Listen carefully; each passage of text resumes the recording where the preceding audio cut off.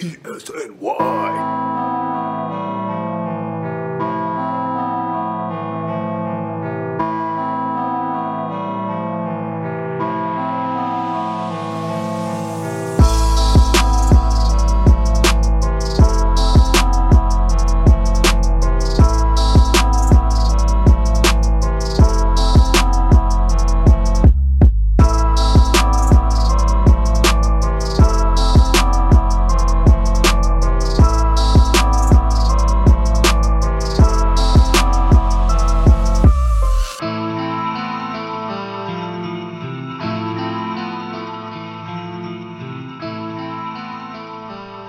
I think you're only the second person we've had on via Skype, so it's a little more confusing than a regular phone call.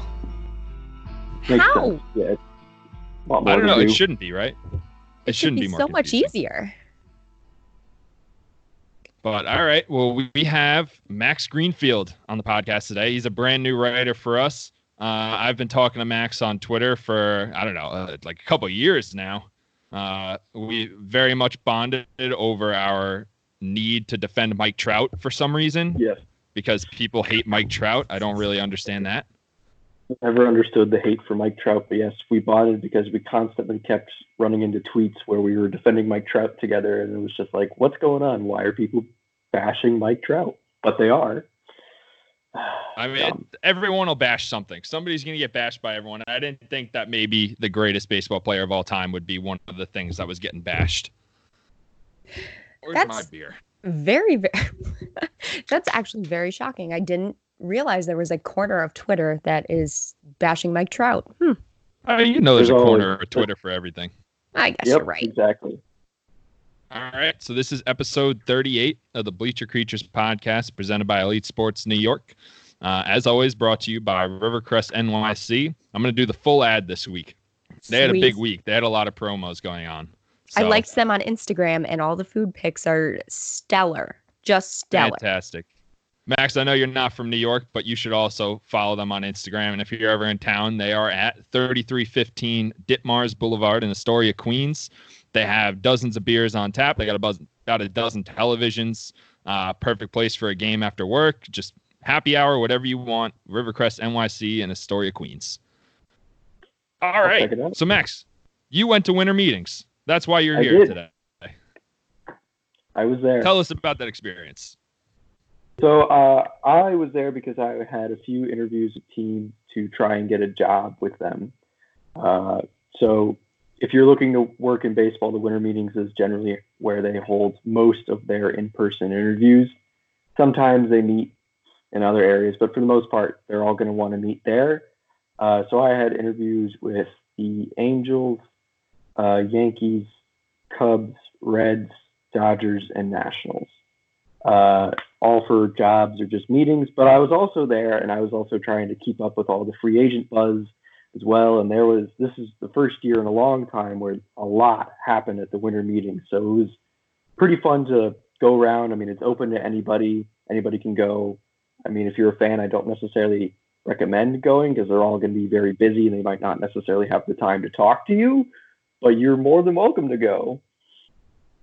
Yeah, I mean, you always have that option. You can just stand in the lobby and just watch people walk by.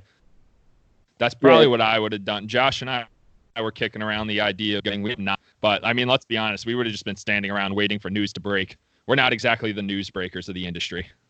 Yeah, everyone was just looking at Heyman, Rosenthal, Passan, or maybe Sherman to break something. Those guys were constantly on the move. They were going around moving.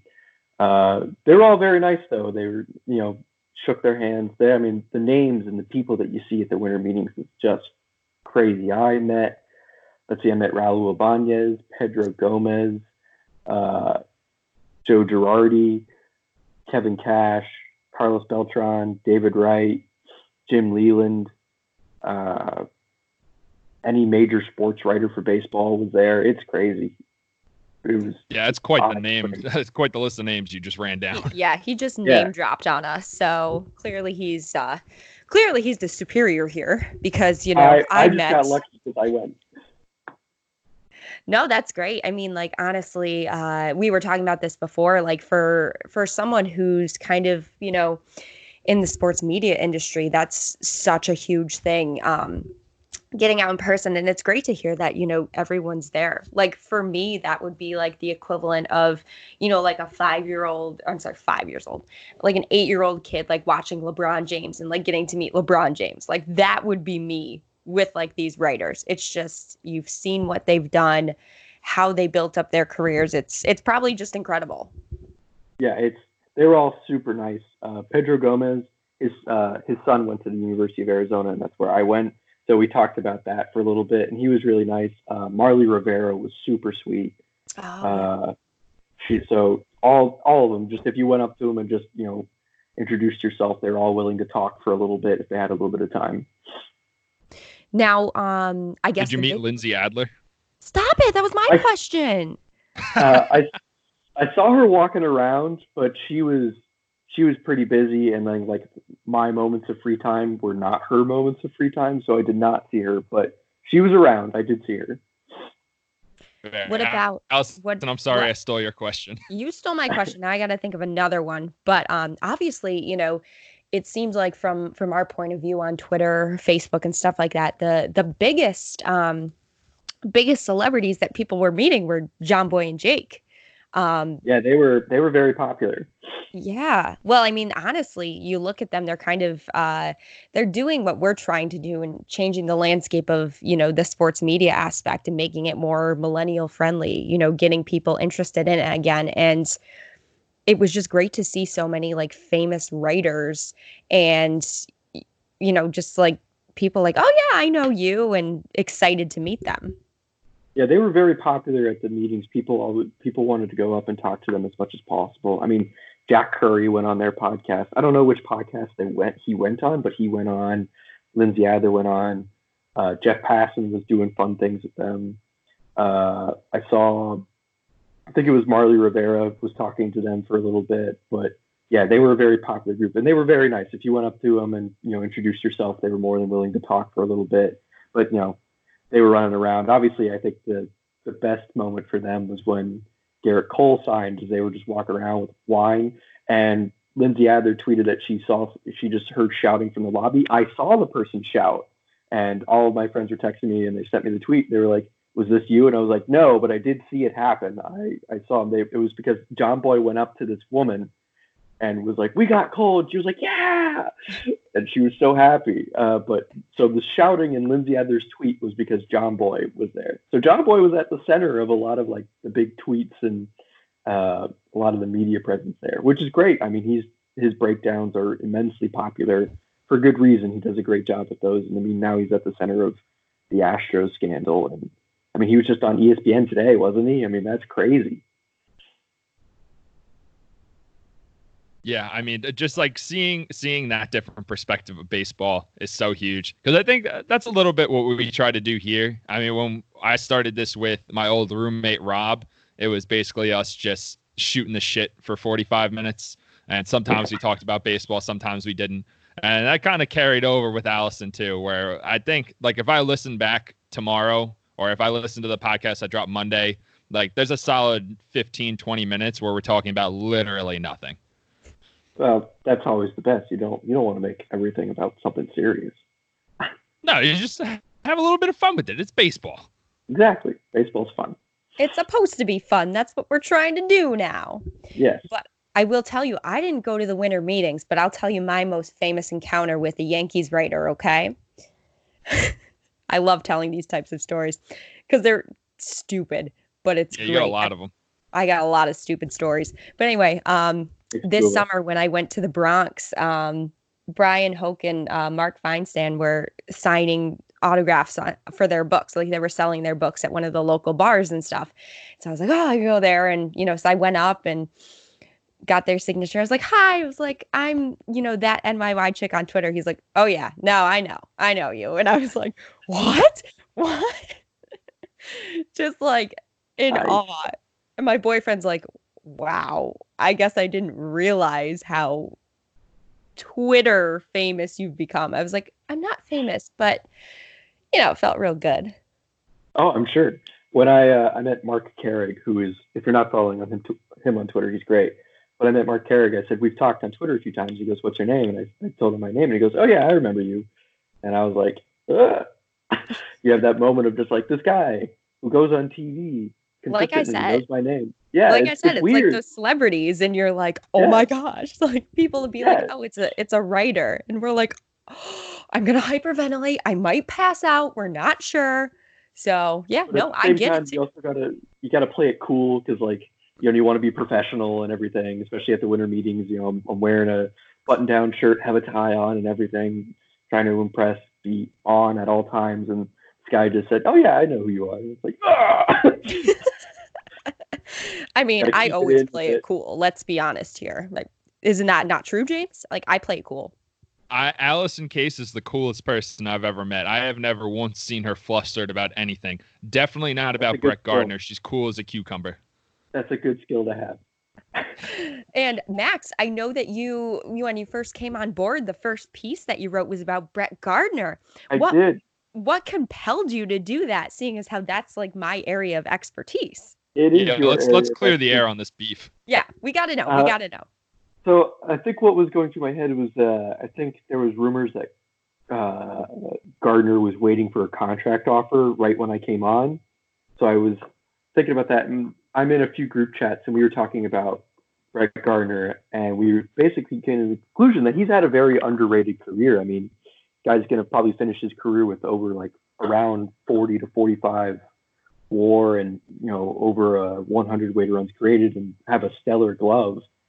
But like, I'm sure if you ask the average Yankee fan of like, this guy's going to get votes on the Hall of Fame ballot when he goes up, not going to get in most likely, but he's going to get votes, and people are going to be like, really? And it's like, yeah, he was good. He was really good. He had a 7-win season once. He's just a way better player than people gave him credit for. So I felt it was, when people were talking about bringing him back, I felt it was time to like maybe just take a moment to step back to realize how good he had been.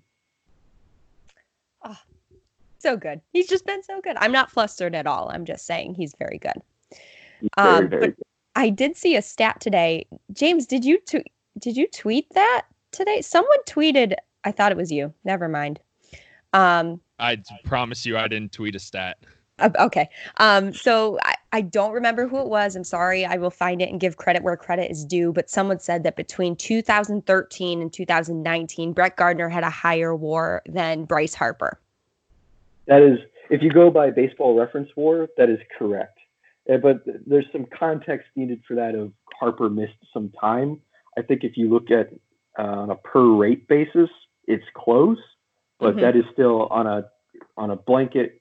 If you just look at the values, yes, Brett Gardner had a higher WAR than Bryce Harper, which I doubt the average person would tell you that, which again just shows how underrated he had been in his career. Just he's sort of got to take a step back and realize, we were very lucky that this guy was there every single day. I compare him a lot to Paul O'Neill, just grit and grind every single day. Was a warrior out there, wanted to play every day, wanted to do everything he could to help the team, didn't take a play off. And that fans are going to love that, but also just maybe they won't appreciate it until it's gone of how special that can be.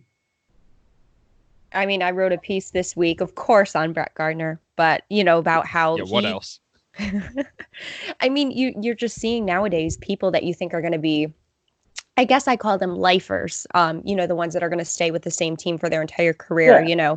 Obviously the Yankees had that with Derek Jeter, Jorge Posada, Mariano Rivera, but, kind of looking down the line from there, you haven't really seen that. Even like Hideki Matsui, pursued other options after. And just to think about the way Brett Gardner, the way he's playing, he's a .261 career hitter. It's not great, but he's definitely made a difference on these teams, and the Yankees still want him. And that's pretty incredible if you're thinking the last lifer Yankee to retire was Mariano Rivera. Yeah, he's probably going to, I mean, my guess is, I think at the end of his contract, he'll be like 37, 38 or something, right? So that'll probably be it. And I remember seeing some people go, $12 million for Brett Gardner. It's not $12 million. It's a $2 million bonus with an $8 million salary and a $10 million option. And that's a fantastic contract for Brett Gardner. He's going to supply way more value than that, most likely. And just that'll probably be it for him, and he'll call it a career. And when you look back at it, you'll be like, yeah, that was a good career. He had a really, really good career. Max, I don't want to scare you, but we don't really talk about Brett Gardner retiring on this podcast. We don't bring that up. That's fair. Probably I know he has to. I know he has to at some point. Like, I'm aware of the situation. It's just he holds a special place in my heart. Like, that's my guy. I just got to go with it. He is one of my favorite Yankees as well. You can't say that. He's mine. Well, one of. Oh, one of. Oh, thank God. He's my favorite Yankee. I'm just saying. Like, I know. Don't worry. I will never step over that. I was going to say, last week I was going through like my YouTube. You know how on YouTube it gives you suggestions like recommended for you? So mine was like one of the top ones is Brett Gardner highlight videos. I just love to watch those. It's just who I am. I can't help it. I will say, I mean, when he hit the home, I thought this was an underrated moment in 2017 when he hit the home run off Barrios after almost getting plunked the pitch before. His little like backdrop and stare. I think that's one of the more underrated moments of that playoff run of just Gardner just going, yeah, that's right. That's right. I thought that was, everyone kind of passes that over. And I'm like, oh, that's actually really cool. Like, that's a badass moment right there. Brett Gardner's a badass guy. Let's be real. I mean, we saw it this year with the bat banging, and now your comparison to Paul O'Neill just makes it even better. Yeah. I think that's the best comparison for Brett Gardner. It's just, he's a very Paul O'Neill-like player. So, James, it's definitely going to be a good presence to have in the clubhouse. Oh, yeah, 100%. Yes, indeed. So a couple of the other things I know that we're just trying to cover what happened this week, which wasn't much, not as exciting as the Cole signing and all that jazz. But, Didi Gregorius ended up going to the Phillies. He made some comments that made me very sad. But I don't know how much you guys heard about that, but basically he said, Cashman really called me one time, didn't offer me a contract. Their focus was primarily, obviously, Garrett Cole. And I'm like, Didi, duh. Like, come on. Yeah. You got to know this. It kind of almost seemed like common sense. Sure, it's going to hurt. But at the same time, like, you knew going into the offseason, their primary goal was to get a starting pitcher. There's a few things about that. The first was that I think people took it the wrong way of like Didi might have sounded salty. I don't know if Didi was like upset about that, but I think it was clear from the get-go that unless Didi was willing to take less money to stay in New York, he was probably not coming back. And he had a down year, like just a guy who having a 278 on base percentage. It's hard to say that they had a good year offensively. And yeah, he came back from Tommy John, and I think I'm just going to attribute it to that. It's just difficult injury to come back from. So he did what I think he should have done, and he took a pillow contract on a one-year deal and try and get more money next offseason. I'm sad to see him go. I really liked him. I thought he was amazing while he was here. He did a great job. I think a lot of people don't talk about of how difficult it was to replace Derek Jeter. How do you replace Derek Jeter? How? Like the Yankee, the one. He might even be more of a Yankee than Babe Ruth was. Yeah, I mean, just to fans everywhere. I mean, that's the captain. He is just loved, and your job is to basically just go in, and you don't have to necessarily perform like him, but you got to be in there, and you got to perform well, and you got to be personable enough to get the fans' attention. And Didi did both those things. Yeah, no, you're absolutely right. Fantastic. I'm excited to see him in Philly. It sounds like Dellin Betances is potentially looking at Philly as well. Honestly, like, I would root for that team. I would like that. I think the Phillies are interesting. I think getting rid of Kapler was probably an interesting move, but like they just losing McCutchen hurt. Shout out to another former Yank who's also a great guy. But losing McCutchen just derailed their whole season. But like if they signed Betances, getting Zach Wheeler, like they've made some upgrades. I would not be surprised. Plus, I agree that would be a fun team to root for with Girardi, Didi, and Betances. Mm-hmm. I don't see Dellin going anywhere else. Like he's going to do the same thing Didi did, or just take the safe contract with your former manager, rebuild some value, get what you want next year. It seems like the Yankees don't even really want him back, which I don't care for. Yeah, I don't understand. Like, he is so good. I mean, when healthy, a top 5 reliever in baseball. You could make the argument that when healthy, he is the best reliever in baseball. If he's healthy and he's pitching well, like when he's really hitting his spots and commanding the fastball and the knuckle curve, like good fucking luck touching him. Yeah, it's just he's so. I mean, first reliever ever with 5 straight seasons of 100+ strikeouts. Right. That's absurd. That's just an absurd thing to think about. Yeah, and I think, a lot of people were saying maybe the Yankees aren't taking a closer look at him just because of the there might be some lingering shoulder injuries, issues with that, but like James and I have said before on this podcast, the way they kind of treated him in arbitration and with Randy Levine, they've fought him so hard at every single contract, and now they're not willing to. I mean, 1 year, $10 million. That's not a lot for someone who can give you that kind of production. It seems like they're just like out on Dellin, and they have been. I agree that it looks like they're probably out on Dellin, and that honestly that hurts more than Didi, because at least with Didi, right, you had Glaber, you could put DJ at his best position, and even then, like the backup option of Tyler Wade and Gio and Miguel Andujar, like there were options if Didi left. But with Betances, I mean, you're literally losing a guy who is top 5 at his position. And that just, you think about the pitching staff with him is all-time great.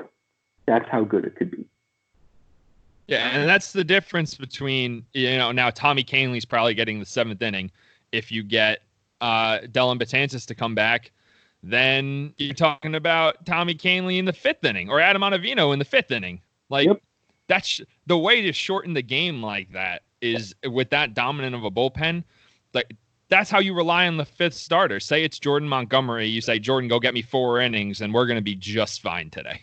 Yeah. I mean, even if you come back with the opener, which isn't a bad idea, depending on certain guys and how they recover. But I mean, if with that pitching staff, if you had Dellin Betances and you're telling Garrett Cole, like, hey man, if you just get through 5, you're fine. Right? Like, Garrett Cole's going to love that. The fact that he can worry, if he's got a lead and he's starting to get up there in pitch count, that when he comes out of the game, his bullpen's going to save it for him. He's going to get the win. They're going to win, and he's going to get that victory because whenever he comes out of the game, he's got 6, 7 guys who can come out of that bullpen and just lock it down.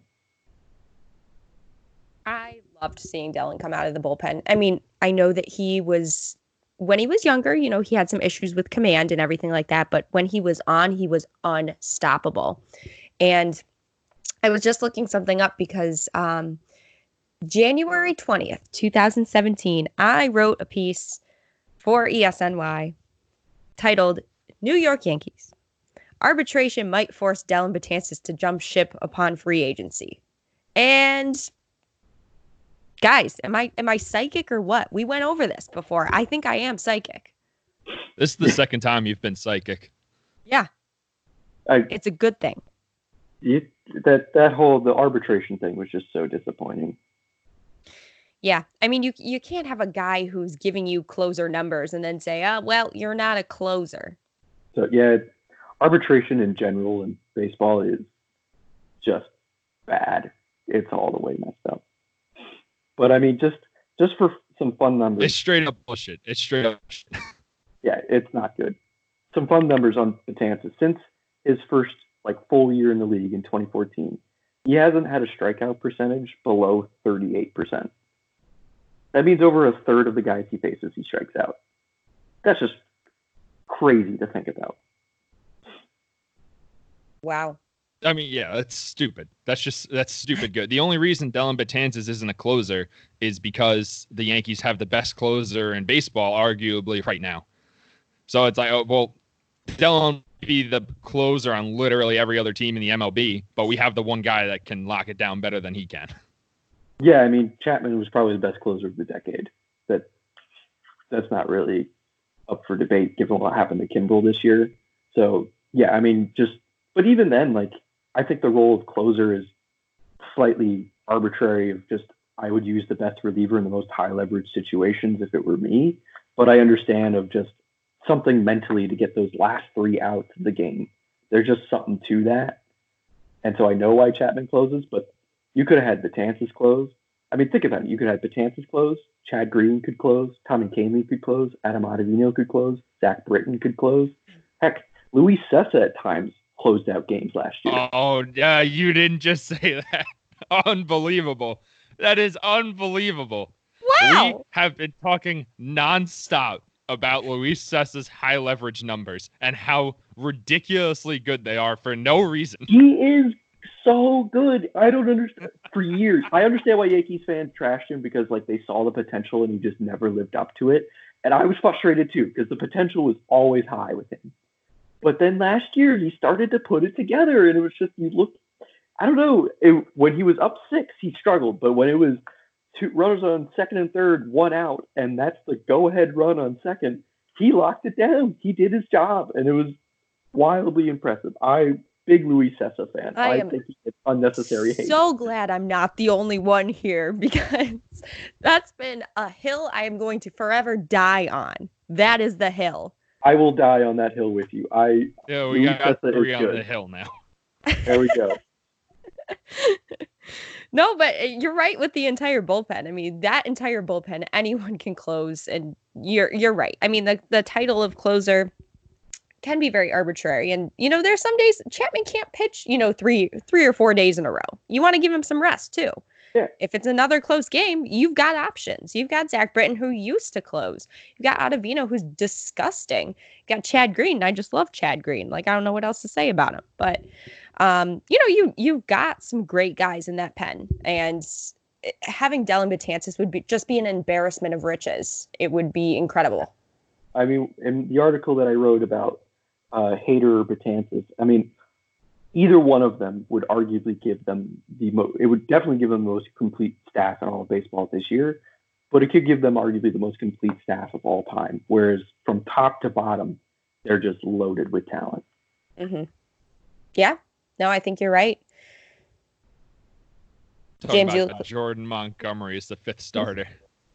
I'm so fine with that. It's even if we can't trade Happ, though I think it's probably possible he gets traded within the next few hours, to be honest.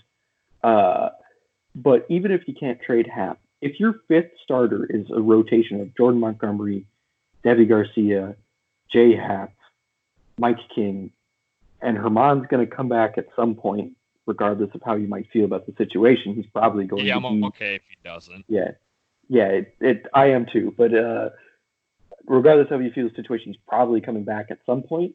Those are 4 guys who, if you told me that was the 5th starter, I'd be like, I'm fine with that. I can see that. I'm good with that. I mean, it's the 5th starter. We're not rolling out Jordan Montgomery and being like, listen, we need 7 shutout innings from you today, or we're gonna lose this fucking game. No, This is just go out, give us a chance to win the game. Jordan Montgomery is not throwing a shutout, but he can hold them to 2 or 3 runs. That's no problem for this offense. If he goes out and gives you 5 to 6 innings of 2 to 3 runs every time, you're getting exactly what you want from your 5th starter. Right, exactly. Possibly even more. I mean, in general, he showed flashes his rookie year of potential to be better. Yeah. And I mean, he was, I believe, here comes the cat. I always have a cat sighting in my videos. Every single week. All right. So anyway, no, I mean, he was, and a lot of people don't remember this, but he was a sneaky candidate for Rookie of the Year.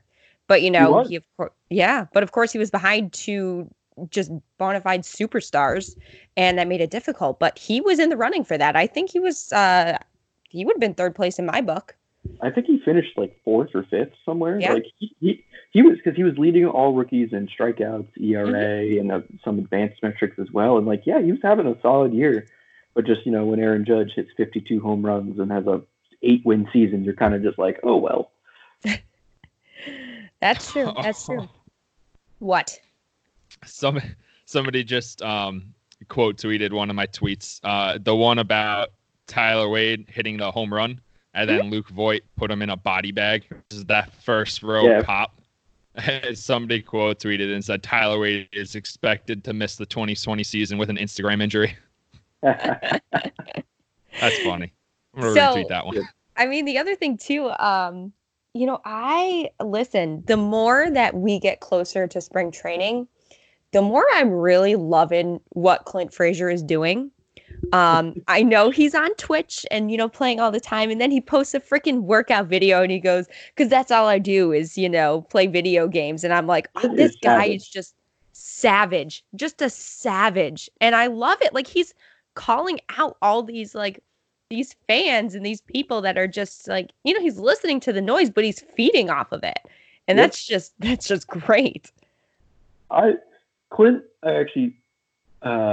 got some definite offensive potential. I mean, the Diamondbacks were still willing to trade for him at the deadline for Robbie Ray this past season. So they must see something. I think most teams are willing to ignore the glove if he can, he hits the ball hard, which in today's game, that's really valuable. That translates super well. And I think they're still willing to take a chance on that. I mean, I think the Yankees still probably plan for him to be involved with the 26-man roster next year. He's probably not starting over Tauchman just because Tauchman is so good defensively. So good defensively. But I think he was the second in defensive WAR to Judge, right? Correct, among AL East outfielders this year. He also, if you prorate his numbers to 150 games, he would lead in almost every major defensive category. I mean, it was crazy how good he was defensively this past year. Mm-hmm. So he probably is going to be either the starting left fielder or starting center fielder. I think it's just a preference of where they like to put Gardner.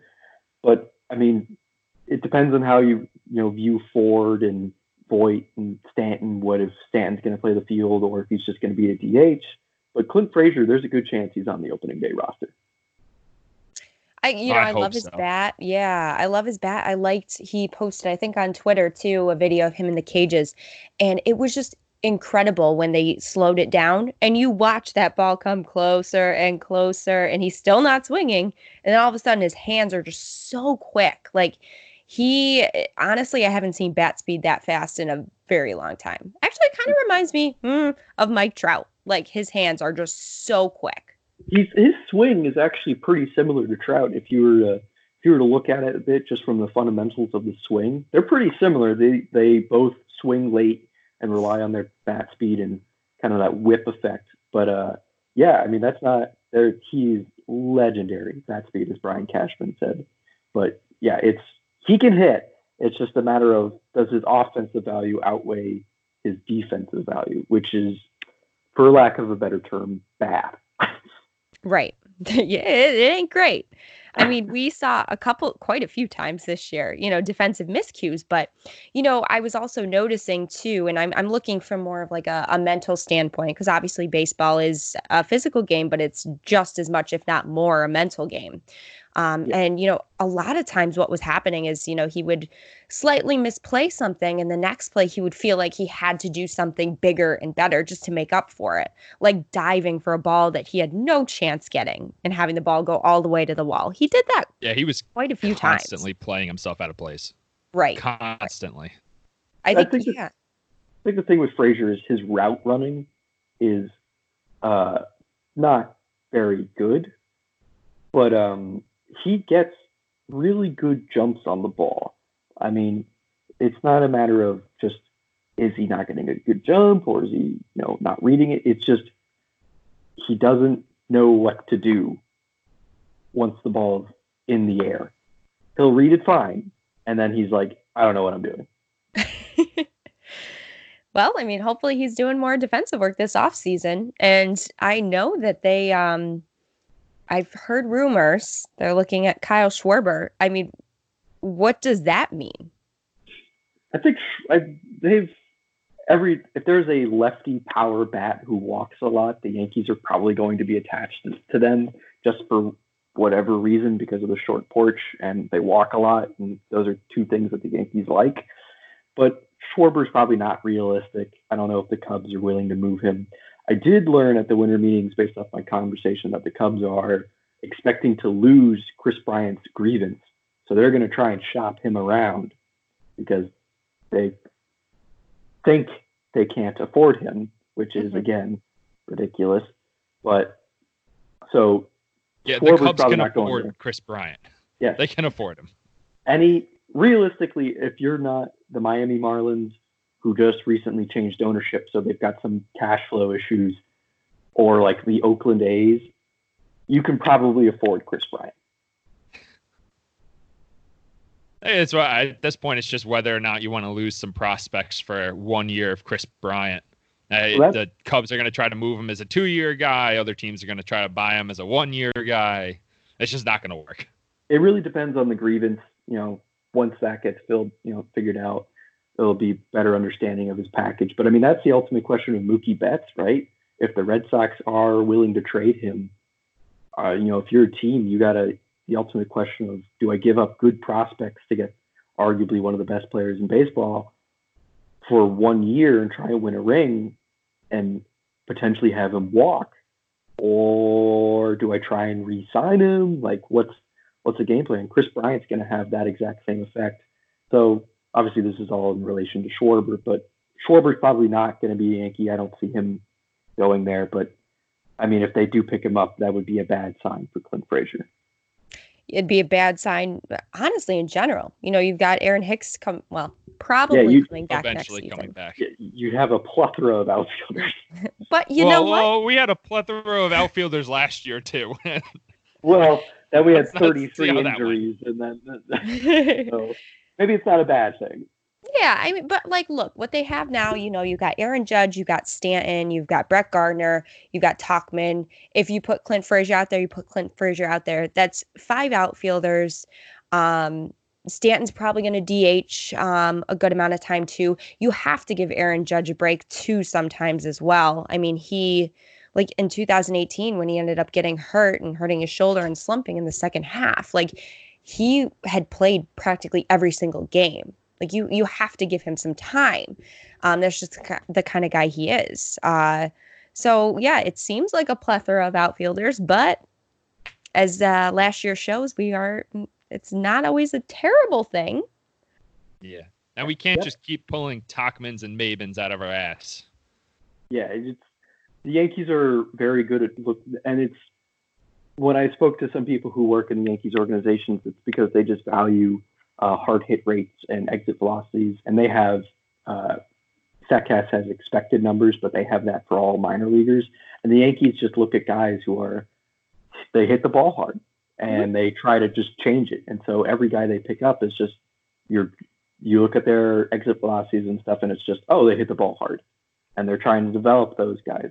So that's what they look for. But yeah, you're not going to pull a Gio Urshela, a Mike Tauchman, a Cameron Maybin out of your hat again in 2020. You can't count on that. But depth is really important. But so to have the Mike Tauchmans, the Clint Fraziers, the Gio Urchelas, the Miguel Andújars, Tyler Wade, Kyle Higashioka, I don't know if they're going to go sign a backup catcher, but all of those guys, they're all going to play a role. They all got something to do. So finding them and making sure they're ready is going to be key.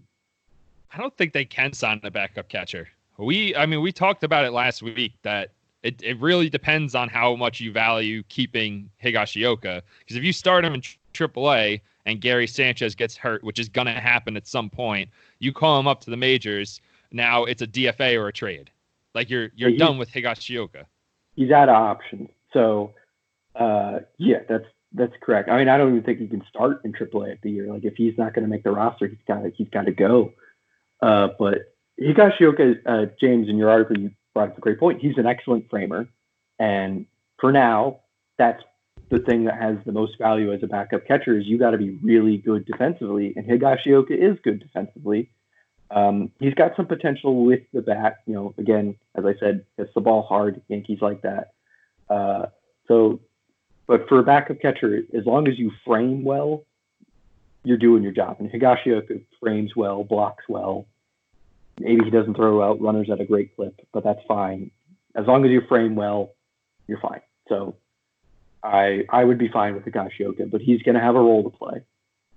Yeah, I remember when Higgy first came up, it was It was like the longest running joke that literally all he hit was home runs. He didn't hit very often, but when he did hit, it left the ballpark.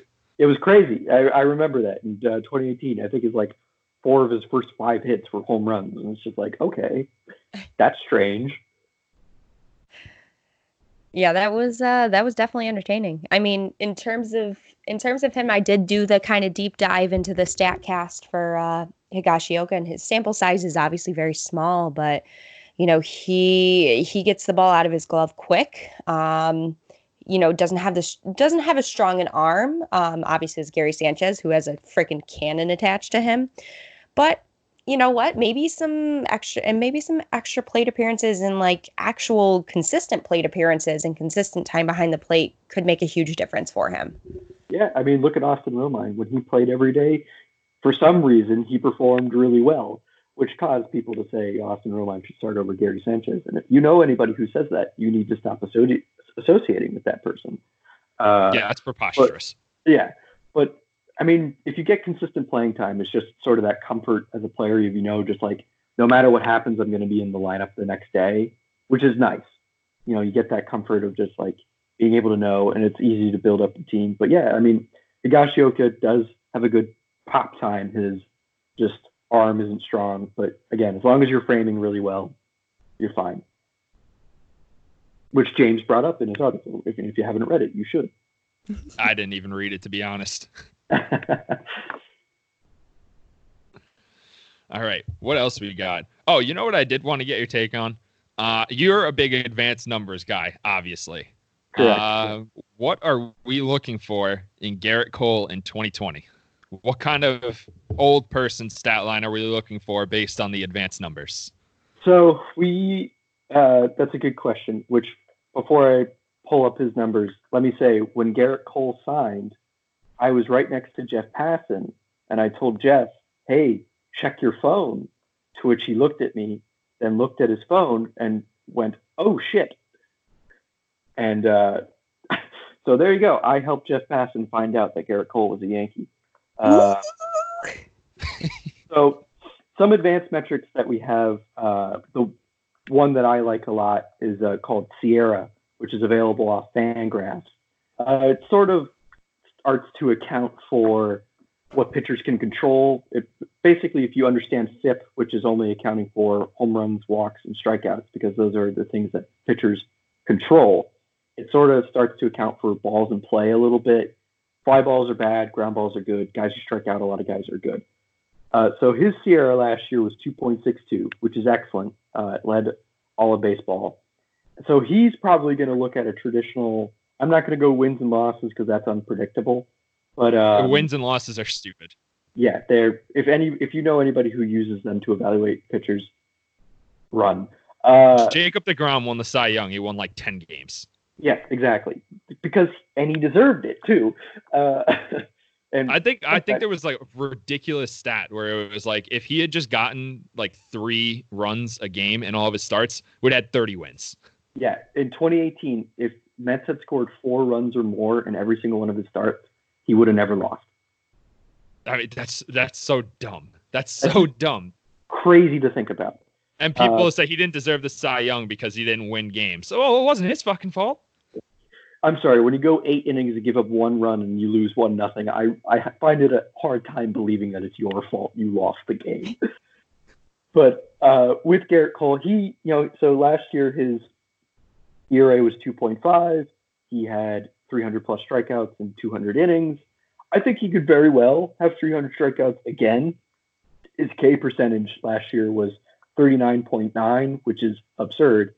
But even more impressive, I think, is his strikeout minus walk percentage was 34, which is just, he walked very little and he struck out a lot. So he's probably going to shoot for somewhere around a 2.7 ERA, have around 300 strikeouts, throw over 200 innings. Big question is, how many home runs is he going to give up? Which is all more of just a reality of what type of baseball are we using next year, right? I mean, a guy like him is very susceptible to the juice ball because he throws so hard. So I think it's pretty reasonable to expect around a 2.75 ERA, around 280 to 320 strikeouts, 200 plus innings. Who knows how many games he's going to win, but he's going to be worth around five to, at the very least, his floor is about a 5.5, 6-win player. I think I'm okay with that. I'll take it. Yeah. He would be the one, and then a guy who, in my opinion, is incredibly underrated, and I have said this so many times, Luis Severino is so good. I cannot understand why Yankee fans underrate Luis Severino all of a sudden. But they do. Because Yankee fans are dumb. We're all dumb. No, we're just petty. We're petty. We look at the stats and we're like, oh, one bad start? No. He gave up 3 runs in the wild card game in 2017. Nobody ever forgave him. But you hear that all the time of just like Luis Severino's not an ace because he hasn't come through in the clutch. What? He saved the season in 2017 in the ALDS. He pitched great in the 2017 ALCS. Actually, he just got a little unlucky. It was rough in the 2019 ALDS. He had to work a little harder there, but I mean, bases loaded, nobody out, and get out of it. Yeah, but he also missed the majority of the season. Yeah, he wasn't even playing all year, and he just came back and he nutted up. Yeah, it was clear he was not sharp. You could look at his stuff and go, it's not quite the level that we're used to. But even then, he was still effective. And his one start against the Astros, he was fine. He worked into the 5th. He gave up 2-3 runs. He kept his team in the game. That's all you want from him. Yeah, people very quick to forget that halfway through 2017, it was like, it's Kluber or is it Severino for the Cy Young? Mm-hmm. He kind of fell off a little bit in the second half, and Kluber took off. But, like, we're talking about a guy who's got Cy Young potential. And what is he now, 25? Like, he's going to enter his age 26 season. That's 26 season, yeah. And he's plenty of years. Yeah, he's on a insanely affordable contract, too. 4 years, $40 million that just kicked in last year. That is so team-friendly, it's absurd. It's like Aaron Hicks' contract, 7 years for $70. People who say Aaron Hicks' contract is bad are just wrong. $10 million average annual value for Aaron Hicks is a steal. A steal. When healthy, that guy is the second best center fielder in baseball. I have no arguments. I'm a huge Aaron Hicks fan. Yeah, he's just in the right place at every single moment when he's playing defense. It's like he never makes flashy plays except for that Twins play, but like he's just always in the right place. That man deserves more respect for basically just costing himself several months to try and come back and win a championship. I didn't realize this, and I think I told James before, but I'm from Rochester, and so he was in the AAA system with the Twins, and I watched him play for years, and I didn't even remember. I remembered watching him, but then when he became a Yankee, I was like, oh, cool. And then I'm like, oh my gosh, this is the guy that I used to see on multiple occasions over the summer, live playing, and now he's on the Yankees, and he's stellar. He's good. He's so good. I mean, I think outside of, I don't know if there's anybody who's maybe a little overrated on the Yankees. Maybe and Duhar is probably a little overrated. I get why people would overrate him, but he's coming off a very complicated surgery. He overperformed his expected numbers a lot in his rookie year. It's not saying that he can't do that again. People who overperform consistently, that happens. But he's coming off a very, very complicated surgery. But outside of that, I mean, I think the fans tend to underrate most of the team. Yeah, I have no disagreement there. I saw somebody today who was like, I can't believe we're going to be trotting Jordan Montgomery out. We should have gone out and signed Mad Bum. I was like, no. First of all, you are wrong on a billion different levels. A billion. But stop disrespecting Jordan Montgomery. He's a good pitcher. He's not a Cy Young, but he's a good pitcher. It's not unreasonable to say that Jordan Montgomery could be better than Madison Bumgarner, but also just, first of all, that contract is the biggest I think I've ever seen in a baseball contract in my life. I don't get it from his perspective. I don't get it from the Diamondbacks' perspective. I cannot figure it out. He is, at best, a good 3 now. At best. That's what he is. He's no longer an ace. He's just not. I mean, he's been in the league for 11 years. Like, Yes. It's okay. He's going to decline at some point. Just It's because you know fine. his name doesn't mean he's the best pitcher in the world. He's going to get worse at some point. Everybody does. Everyone talks about his postseason. And yes, 2014, he was magical. He was 5 years ago. Exactly. That was 5 years ago. 5 years ago. He's not the same guy anymore. His velocity has gone down. His spin efficiency has gone down. His location is worse. He doesn't have the same movement anymore. Like, everything that points to, he's going to decline is basically right there in front of you. And the Yankees, just in general, in the past, have had such a bad habit of picking up pitchers just past their prime who were great, 5 years ago, 4 years ago, and then picking up just because of the name. I mean, you look at Randy Johnson. That's like one of the biggest ones. Yep. Carl Pavano.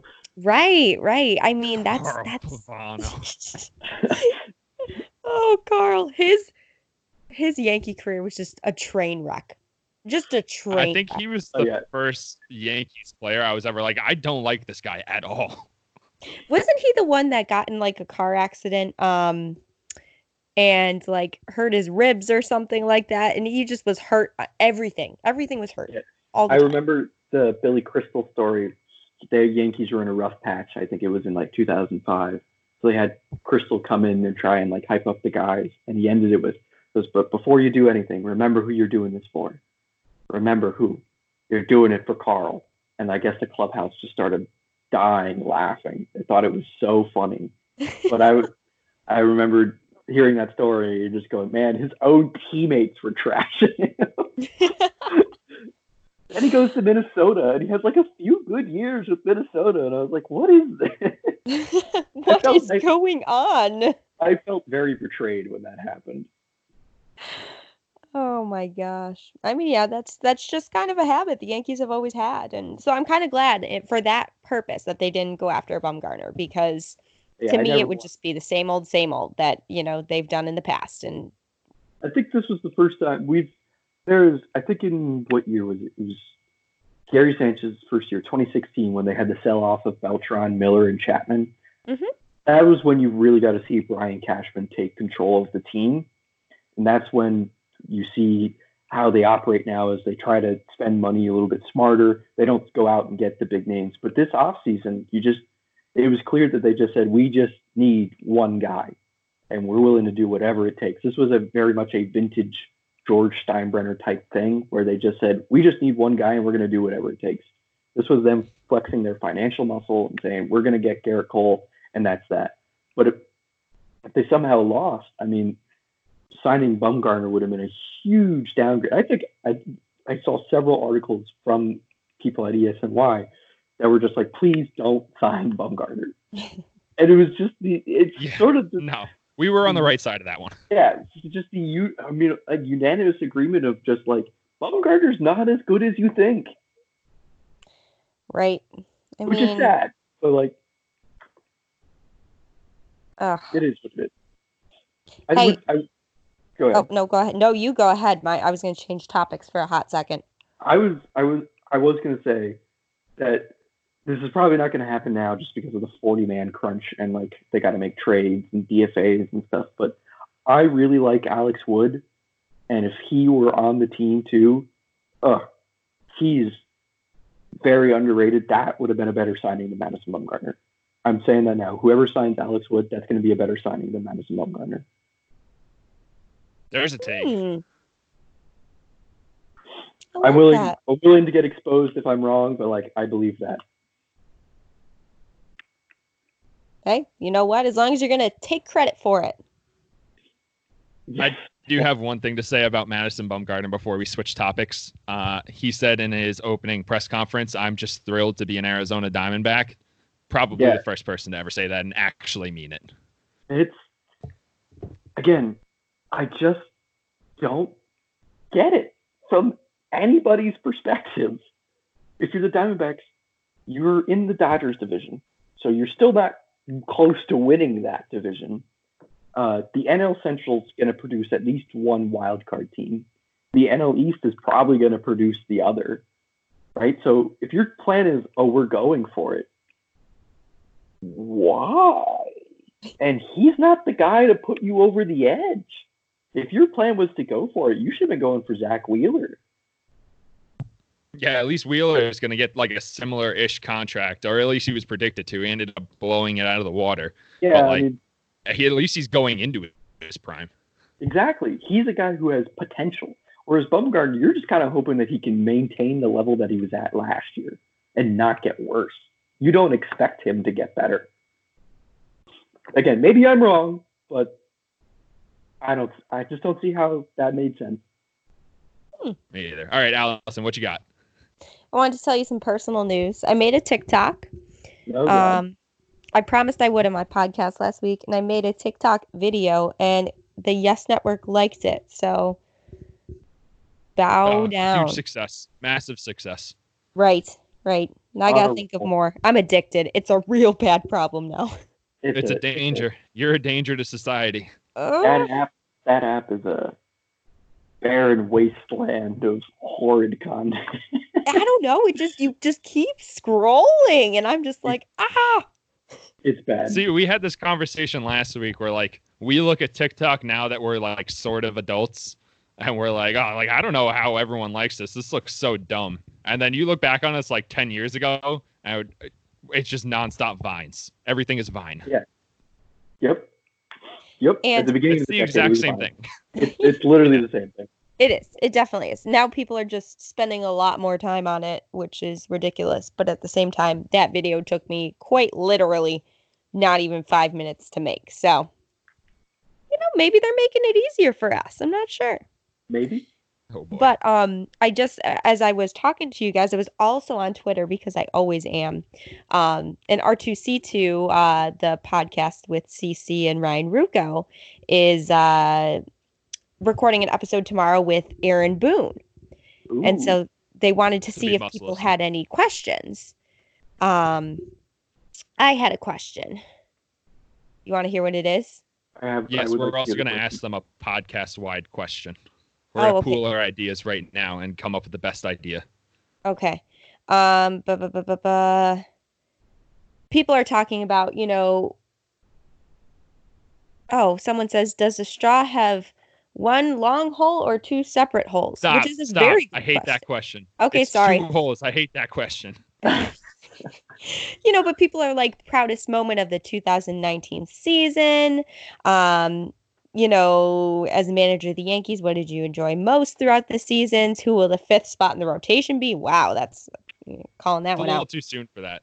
Right. So Yeah, my question was, yeah, I know, A for effort for sure. People forget Chad Green had the 2017 spot locked up until Jordan Montgomery came out of absolutely nowhere. Yep, that's absolutely true.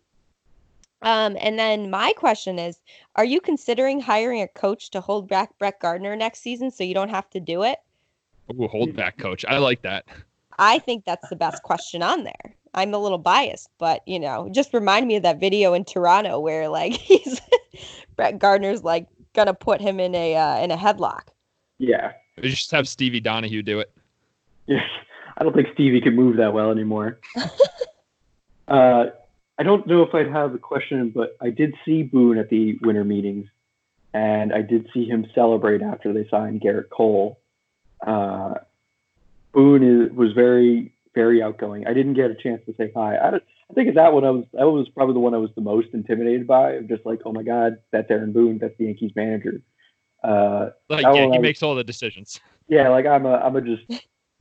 I didn't see Cashman though. I think I probably would have been more intimidated by Cashman. Oh yeah, by far. I was home from work all week, and I saw a rumor that the Yankees knew that they had signed Cole like before Cashman went on all of his media appearances.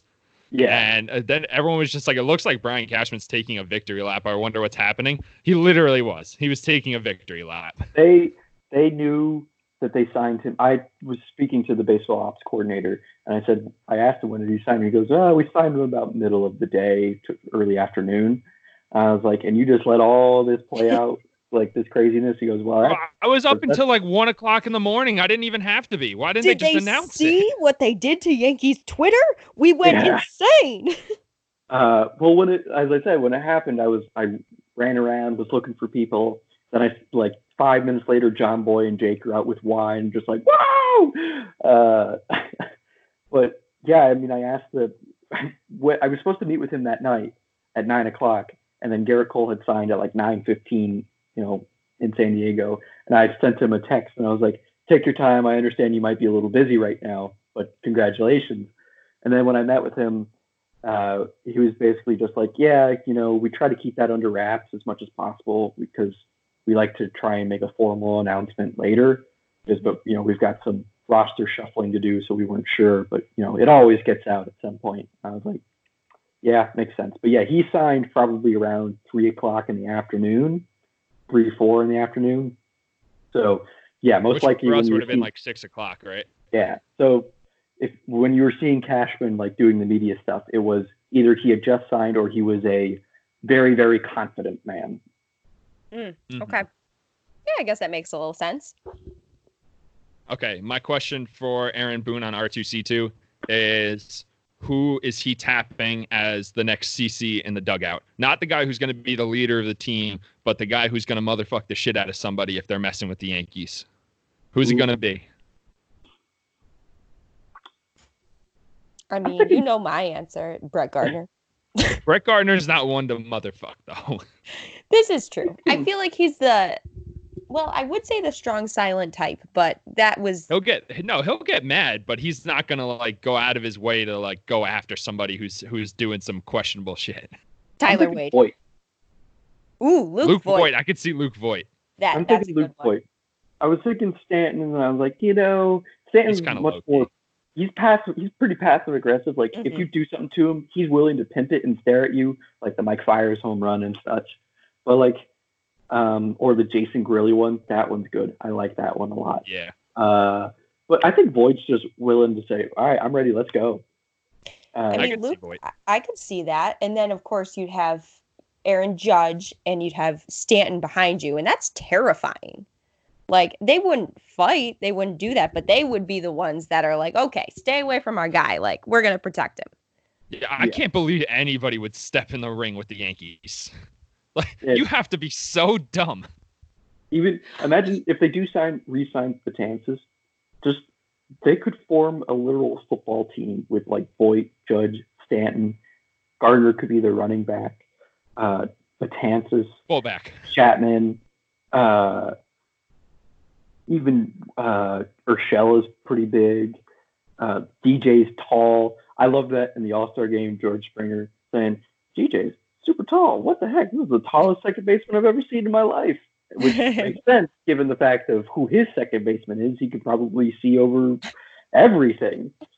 Very true. Yeah, did you guys know that Jose Altuve and Aaron Judge took a picture next to each other once, and one is tall and one is short? Oh, my God. What do you mean? I've never seen that. Todd Frazier met Derek Jeter in the Little League World Series and then ended up playing for the New York Yankees. That is absolutely insane. I have never heard of that. I have a great story about that. It's a short one, I promise. But every time something pops up about Tom's River, whether we're driving down to Jersey and we see the sign, my boyfriend's always like, hey, you know who's from Tom's River? And I'm like, and I would we just make up ridiculous names, and everyone in the car is like, we know it's Todd Frazier, just get on with it. We're like, no, we want to play this game. I think that's the ultimate of like, please, something else to talk about. Right. No, those are never going away. I want Todd Frazier to leave the Mets just because I don't want that in my life anymore. Did you know Todd Frazier's from New Jersey and he stood next to Derek Jeter once and then he played for the Yankees, now he plays for the Mets? But I don't want that in my life anymore. Just go literally anywhere else. Well, please, now we're stuck with the Garrett Cole picture. Oh, son of a bitch. Yep. That was the only reason I didn't want them to sign Garrett Cole. I was like, I don't want to see that picture again. But that was last offseason with Dallas Keuchel. Everyone's like, we should sign Keuchel. And I was like, A, he's really not that good. B, please don't shave the beard. I don't want to see you without it. It's been too long. No. All right. Well, we're going to have to wrap it up there because we're now pushing well over an hour. So, Max, thanks for coming on, buddy. Thanks for having me. We're glad to have you at the site. We're glad to have you as the podcast guest host now. You will be back at some point when we need some advanced numbers analysis because we don't do stats here. I can do that. I can be the Katie Sharp for this podcast. Oh, we usually just copy her tweets. We just say Katie Sharp stat of the week and we just copy it. But all right, see you next week. All right, fam. Bye.